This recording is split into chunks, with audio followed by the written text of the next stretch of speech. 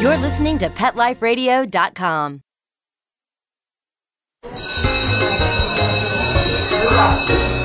Okay, class, take your seats. I said take your seats. Class, sit. Shh. I swear you're all acting like a bunch of animals. Pet Life Radio presents Teacher's Pet, where you'll learn how to understand and communicate with your pet and train them to be the best pet they can be.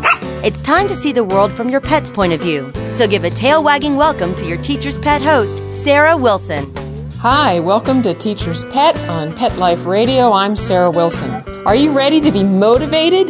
Well, I'm ready to talk about motivation because that is the key to training, both how to motivate your dog and how to motivate yourself. So, we're going to speak to our sponsors, then we're going to get back and get going, so stay tuned. Okay, class, grab your tuna flakes, biscuits, and bones. Teacher's Pet will be back in 2 shakes of a tail, right after recess.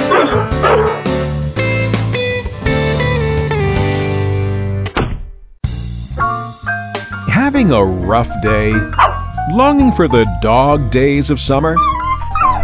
Think your fun furry friend lives a dog's life? Well, find out everything you're begging to know as Pet Life Radio presents It's a Doggy Dog World with pet expert and award-winning author Liz Palaika. Every dog has his day, and you'll find out how to make your dog's day fun and rewarding. Every week, on demand, only on PetLifeRadio.com.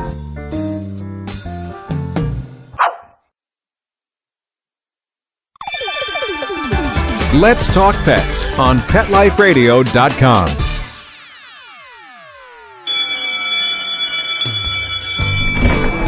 Okay, class, hang up your collars and leashes. Teacher's Pet is back in session.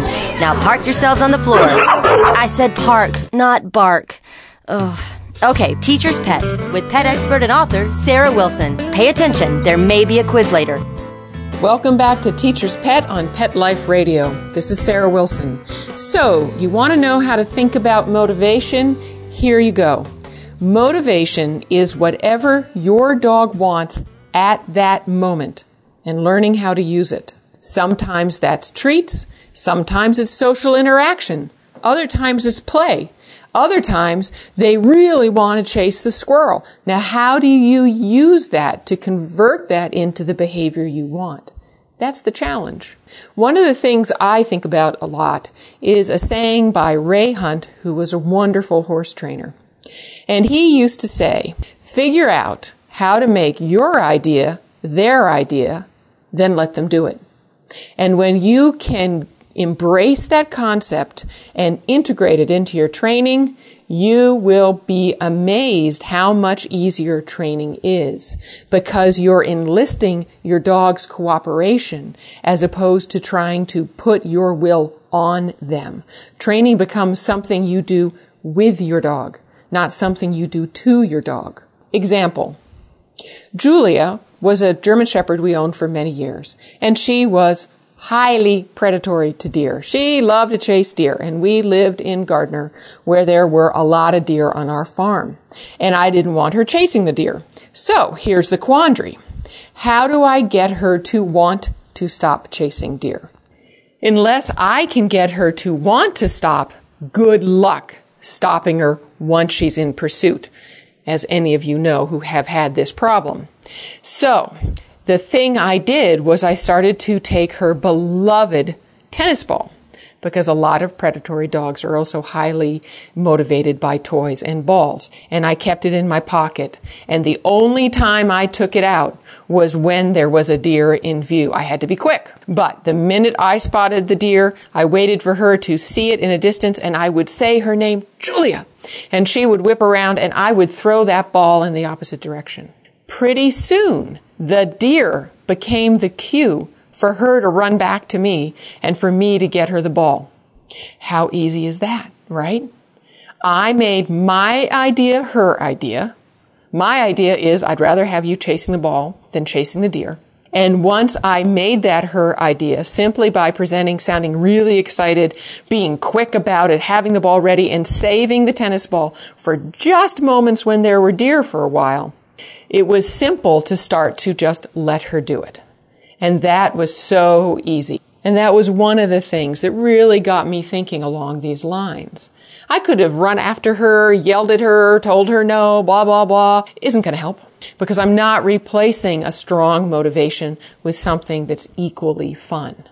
All I'm doing in those situations is replacing something really fun with something not fun, me being upset. And what does that get you? I'll tell you what it gets you. Speed. The dog becomes very speedy. If you haven't had this situation with deer or squirrel or something, maybe you have with food. How many of you have tried to stop garbage eating on the ground by telling the dog, leave it, blah, blah, blah, blah, and coming up and scolding them, I don't want you to, blah, blah, blah. And what does that get you? A dog who eats really fast.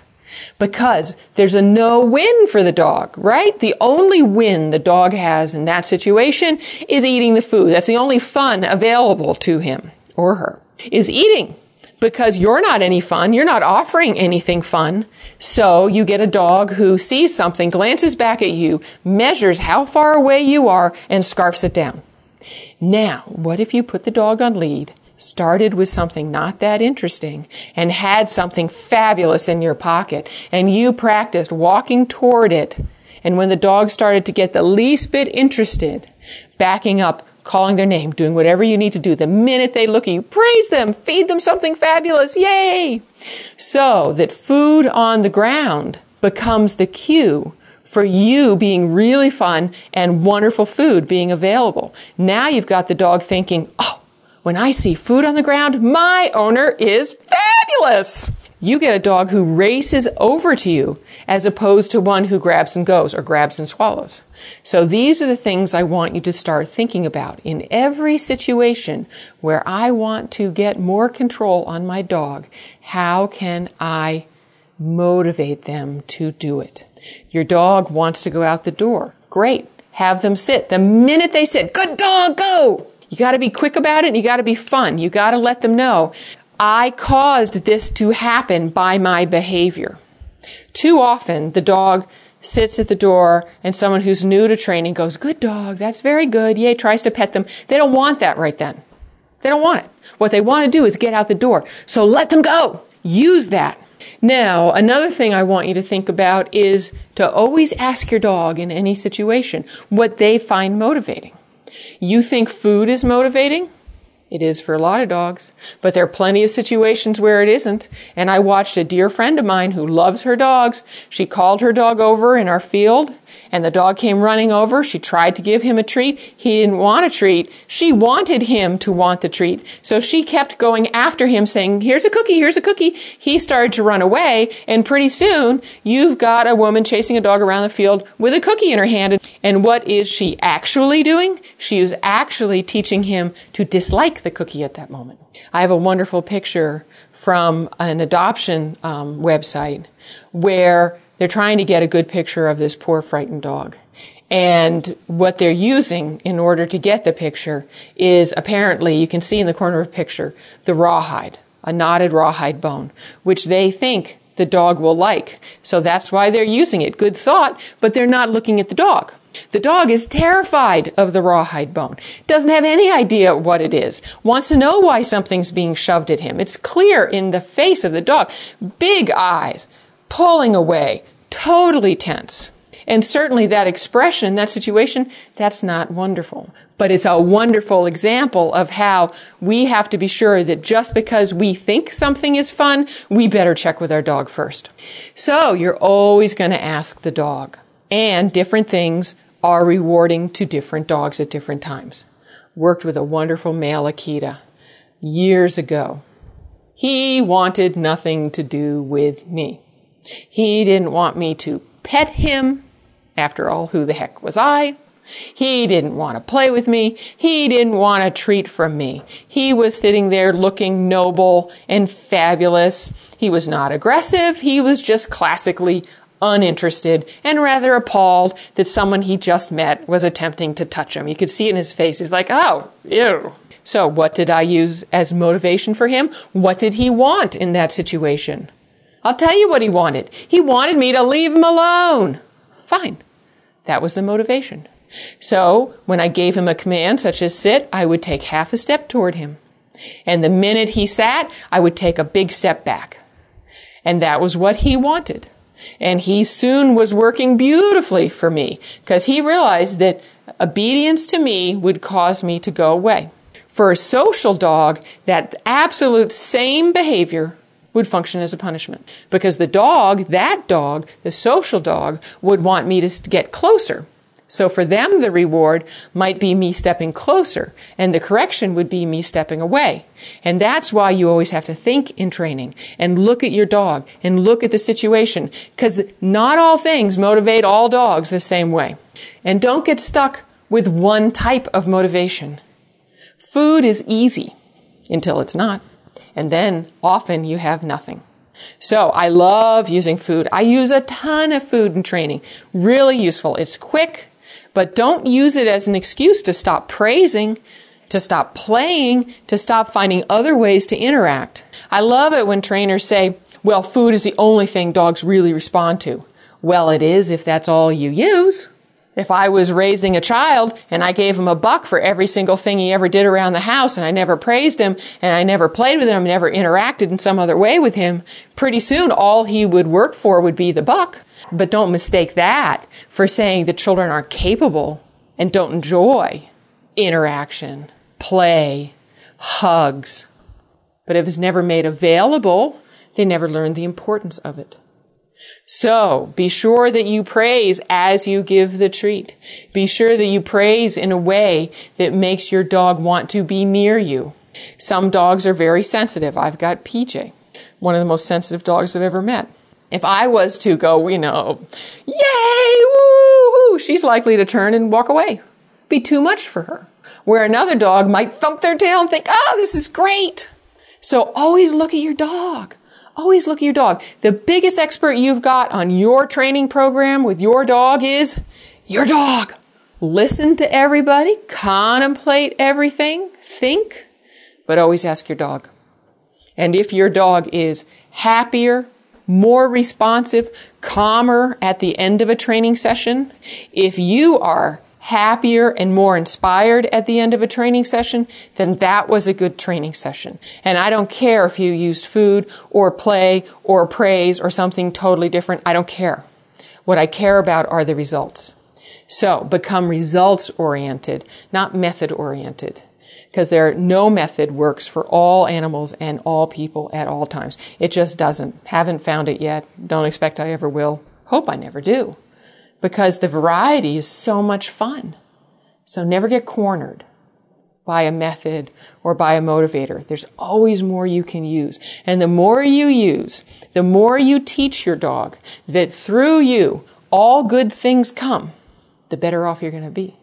The more responsive your dog is going to be. The more your dog is going to look to you whenever they want something. And when a dog looks to you whenever they want something, you are 5 steps ahead in training. So we're going to take another break now, hear from our sponsors, and when we get back, I'm going to answer questions and show you how to put some of these ideas to work for you in various situations with various dogs. So stay tuned, come back. I look forward to doing this with you. Okay, class, grab your tuna flakes, biscuits, and bones. Teacher's Pet will be back in 2 shakes of a tail, right after recess.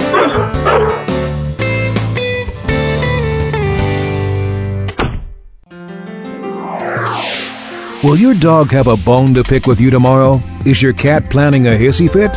Follow the Dog Star to Pet Life Radio for Lucky Stars, our weekly pet horoscopes. Whether your retriever's a believer or your Pekingese disagrees, this is the place to find out what the stars hold for your favorite furry friend. So pull up a crystal ball every week with your host, international pet astrologer and earth, fire, water, and air Dale, Lucky. Only on PetLifeRadio.com. Let's Talk Pets on PetLifeRadio.com.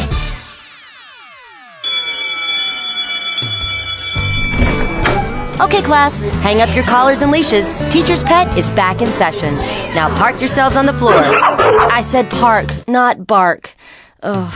Okay, Teacher's Pet with pet expert and author Sarah Wilson. Pay attention, there may be a quiz later. Welcome back. I got this question from our message boards at mysmartpuppy.com, and it's a great question, and it illustrates this point beautifully. And this poster said, "My normally gentle Marty saw my friend Sandy this morning and became a bucking bronco. I could barely hold on to the lead. What to do?" We're all familiar with this. Our dogs see something they really want, be it a good friend of theirs, human or canine, a squirrel to chase, whatever it is. And how do we make that work for us instead of not work for us? So the first thing to do is, what would I prefer my dog to do when they see a friend? And in this situation, as a trainer, I would say sit on a loose lead. If they sit on a loose lead, that would be fabulous. We'll worry about walking on a loose lead next. But first, we need the dog to sit on a loose lead. And what is the dog's motivation at this point? Well, apparently it's seeing their mutually good friend Sandy. So let's use that. And instead of him being a bucking bronco and successfully dragging his owner to Sandy, which only teaches him that bucking bronco behavior works, and this is very, very common because people don't know what else to do, you're going to start making sit the way to get to Sandy. Now, I would start this by playing a round of Mother May I, which is explained in our book DVD combo, My Smart Puppy. But Mother May I is, you put your dog on leash, you have a bunch of really good treats in your hand. You throw something semi-interesting at the other end of the room, or about 10 feet away if you're outside in a calm area. Say a tennis ball or a big biscuit, doesn't matter, but something semi-interesting. And you have your dog sit. Now, you can either wait there for them to look up in surprise, or you can say their name. I don't care what you do. You can make them, whatever it is. Get the dog to look up. The minute the dog starts to look at you, the moment, you're going to smile, praise, give a treat, and take one step forward. You're going to have them sit, and you're going to do the same routine again. Every time the dog looks up at you, you're going to smile, give a treat, and take one step forward. If the dog loses his mind and rushes at the biscuit or toy or whatever you have as a temptation, you're going to back up, not turn away and go away. I want you to back up, and you're going to pulse the lead, which is like squeezing out a sponge motion. You're going to back up, pulse the lead, and you're going to say the dog's name. The minute the dog looks back at you, you're going to smile, praise, and give him a reward and try again from whatever spot you're in. You're going to stop. You're going to have him sit. The minute he looks at you, you're going to take one step forward. Pretty soon, your dog's going to learn that when he looks at you, you guys move closer. So you're going to get a dog who looks at a distraction and looks right back up at you. Perfect. That's perfect. Because if we can get your dog to cue off of distractions, to make distractions themselves the cue to look at you, then you're going to have a dog who self-moderates their behavior at least a little bit. Right? So they see something they want. Instead of leaping forward, trying to grab it, trying to drag you, they're going to stop and look up at you, at which point you're going to notice it, smile, reward, and if they can have the distraction, let them have the distraction for this game. So you're going to slowly move forward until you get almost up to the biscuit or the ball. You want to stop this game before your dog lunges, tries to get it in a perfect world. You're going to step forward and take the temptation and give it to the dog. If it's a biscuit, you can give them a small piece. If it's a toy, play with the toy. Let them know this was great. We play this game and you're going to have a game at the end with this toy, and then do it again. And when you practice this, maybe for a couple days, for maybe 3-5 minutes at a time, you're going to get a dog very quickly who sits and looks at you instantaneously, which is fabulous. When the dog knows that, then you can start playing the same game with this friend. So every time Marty looks up, you're going to smile, you're going to treat, you're going to have a good time and take one step towards Sandy. If he loses his mind, you're going to back up, squeeze, pulse the lead. Again, it's like squeezing out a sponge, not starting a lawnmower. We're not looking to fling Marty around. If at any time any of your leash handling causes the dog's front feet to leave the ground or for them to physically spin around, whoa, easy. It's not supposed to be that rough at all. It doesn't need to be that rough. It doesn't help to be that rough. And the dog can feel a fly land on their ear, for heaven's sakes. They know what the feeling is. They just don't understand what the feeling means. So if your dog fails life, And by this, I mean he's lunging and dragging you towards something. That's a failing mark on that little section of life. You go home and you do more homework. You try to get to good, and you also try to make your idea their idea. So in this example, my idea is, if you want something, look at me. So I set up this game so that looking at me gets them what they want, and very soon they start to look at me whenever they want something. Then I have made my idea their idea, and then I let them do it. I try to notice, reward, smile, anything I can do to reward that behavior. And I had Pip out for a walk the other day, and she was so clearly doing this, and she sometimes gets a little stressed by new things. And what I noticed was she would look at the new thing, and when she started to get a little stressed, she would simply look right up at me, and I would smile, praise, and treat her. So she was using this to relieve her own pressure. Instead of barking, she now had another option, which was to look at me, where she knew she was going to get praised and fed and told she was wonderful. So that's a win-win for both of us. This is a wonderful life skill. You start it with Mother May I, and then you build from there. And you will just be amazed at how much easier your dog is to manage if they take 2 seconds and look at you before simply reacting to the distraction. All right? So that's a game plan, and it works, and it's really easy to do. And if you're having trouble, you go to the 3 basics, which is slow it down, break it down, reward more frequently. If you're having trouble, use less of a temptation, which is a way of slowing it down. Start farther away, which is a way of slowing it down. Break it down, take a smaller step forward, and reward more frequently. Be right there to smile and feed at your dog's tiniest effort to look at you or make contact with you, and you will build from there.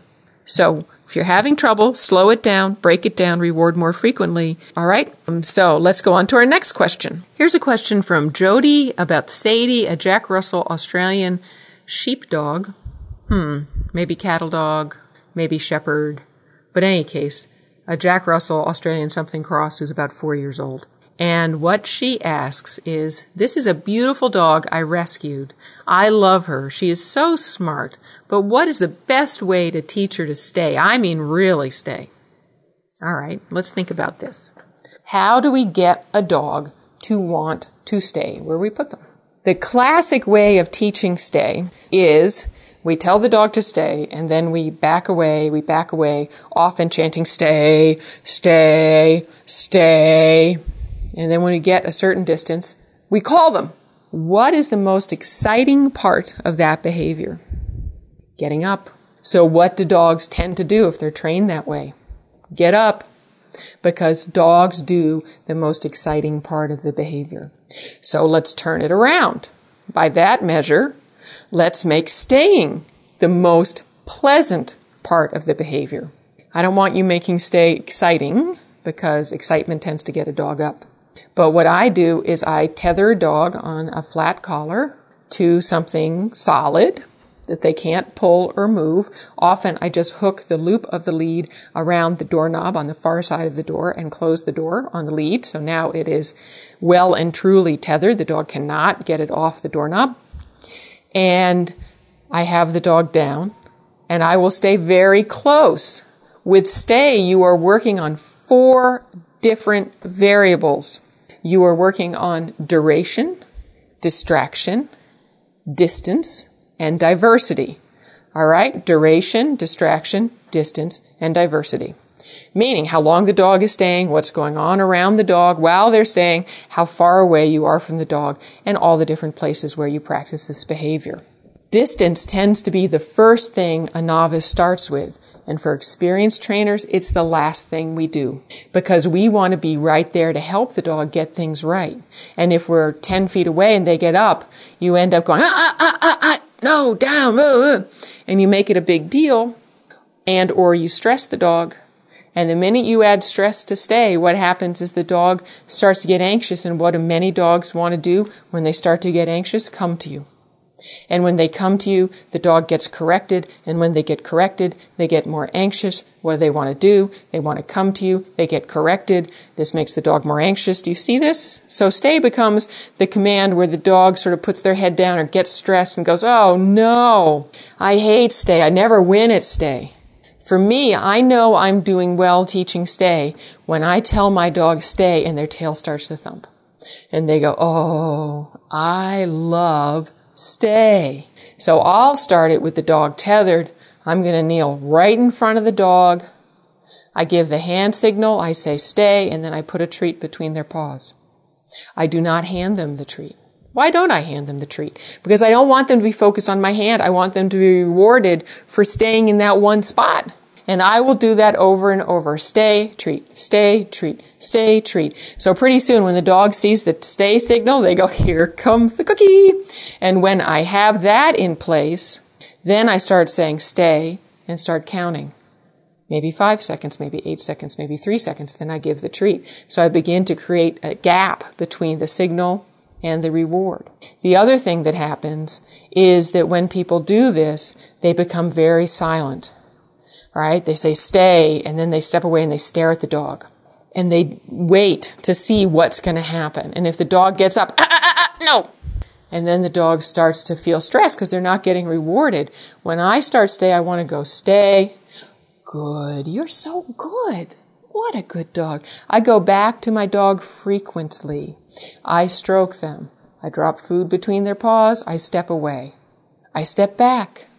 You want to reward all that good stuff. When you do release your dog from the stay, which I want you to do very clearly, Becky Bishop at Puppy Manners out in Washington told me about the double shoulder tap she uses. Just reaches down, tap, tap on the shoulders.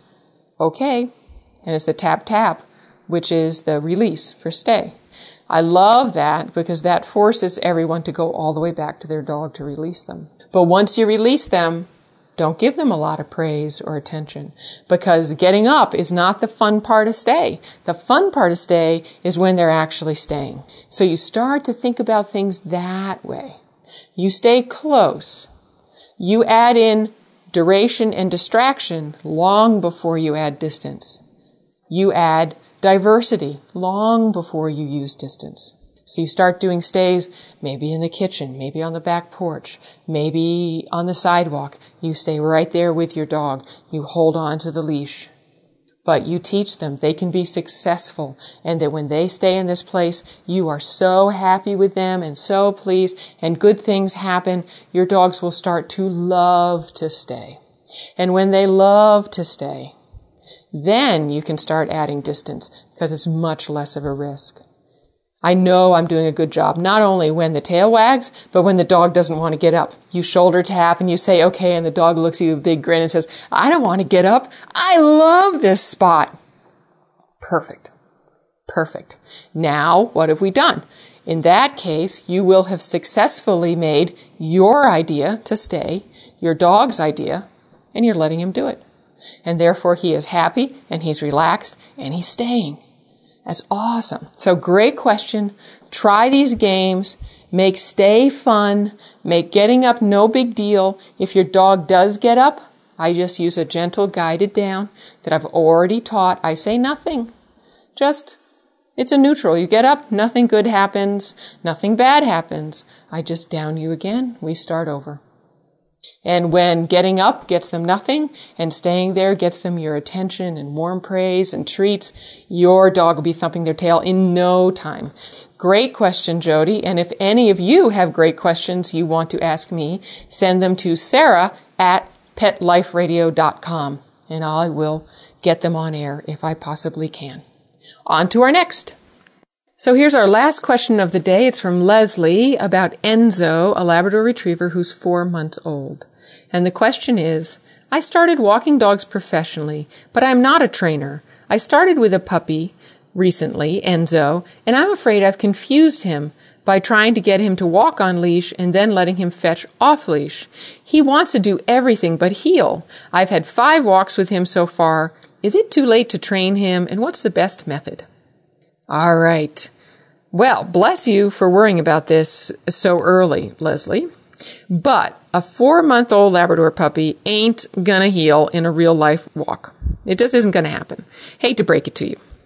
They're going to explore, be happy, all of that. You may get healing in controlled situations for brief periods, But when they're out and about, they're going to be sniffing leaves and looking at bushes, and all of that's normal. So I would be working on when he gets in front of you, backing up and calling him. I'd be working on rewarding him anytime he just happens to show up in heel position. Make that a wonderful location. You're going to reward that. You're going to feed that. When you do that right, the dog will start to fall into heel position. Pip actually begs in heel position, which is fine with me, meaning that when we're on a walk and she's off lead and everyone's careening around having a great time, she will occasionally come and just fall into heel position. She'll start prancing next to me, big grin, tail up, happy as a clam. And that's fine. I always reward that. I can be begged from that position. Absolutely.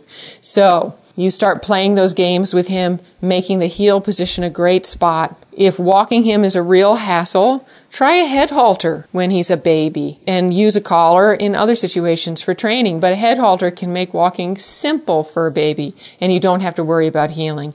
So he's a little too young to ask him to heel, but he's not too young to start learning foundation behaviors that will add up to heel down the road. So make that fun. Don't think of it in terms of being punitive, and be really careful about letting him off leash to do fetch unless you're in a safe fenced area. And I wouldn't have a 4+ month old puppy at the average dog park. And I'd be careful with too much fetch anyway. Most labs will fetch until their feet fall off, but that doesn't really mean that they should. So you want to be a little cautious with that because labs can overwork themselves a bit. But love the question and good luck with your dog walking business. And that's it for this week's episode of Teacher's Pet. Again, email me at sarah@petliferadio.com and I'll answer your questions. And it was a pleasure speaking with you. Have fun. Have a great week. And remember, any dog can be a teacher's pet. School's in session on Pet Life Radio with Teacher's Pet. Learn how to communicate with your pet, train your pet, and see the world from your pet's point of view. You may even learn a few tricks yourself. Teacher's Pet with pet expert and author Sarah Wilson. Only on PetLifeRadio.com.